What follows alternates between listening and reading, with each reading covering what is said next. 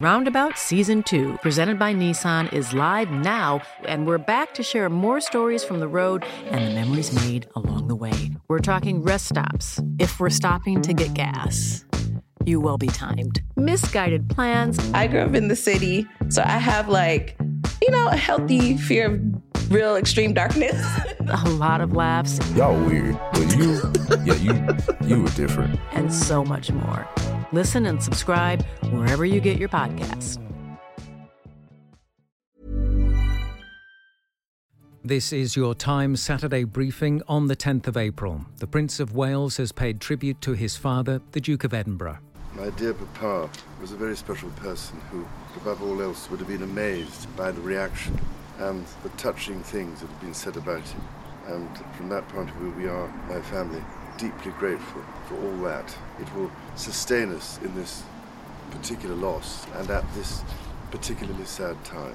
Details of Prince Philip's funeral have been released by Buckingham Palace. The Duke of Edinburgh's funeral will take place next Saturday, 17th of April, 3 o'clock in the afternoon, entirely within the gates of Windsor Castle, and there will be family in attendance, but that limited because of COVID restrictions. Times Radio's head of news, David Spencer.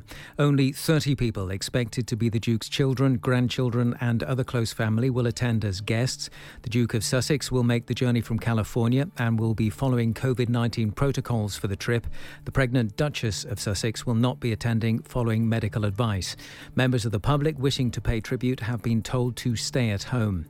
Lord Carey, former Archbishop of Canterbury, who took part in the funeral service of Princess Diana, has been telling Times Radio he's sad that the funeral has to be limited. Because of COVID, we've been deprived of a wonderful opportunity as a nation to give thanks for this man. I think we need the pageantry. It would have been a wonderful thing to have it. His funeral is going to be very much like Princess Margaret's. It was very quiet. It was really mainly the family, and all I did was to say a few words and give a blessing. Wintry showers of rain, sleet and snow in central parts, mostly dying out, but continuing in the north and near coasts. Frost and icy patches developing, patchy rain over the southeast dying out by the morning.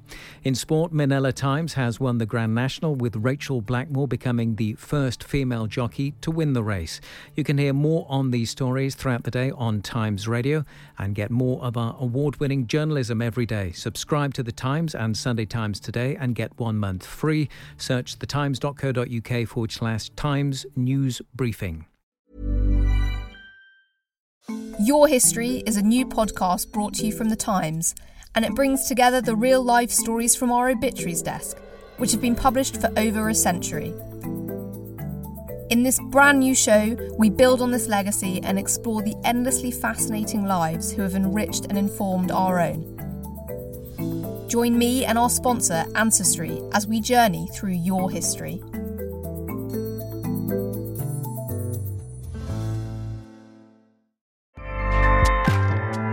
Acast powers the world's best podcasts. Here's a show that we recommend. Hi, I'm Jessie Cruikshank. Jessie Cruikshank. I host the #1 comedy podcast called Phone a Friend. Girl, let's phone a friend. Not only do I break down the biggest stories in pop culture with guests like Dan Levy and members of NSYNC, I do it with my own personal boy band singing jingles throughout.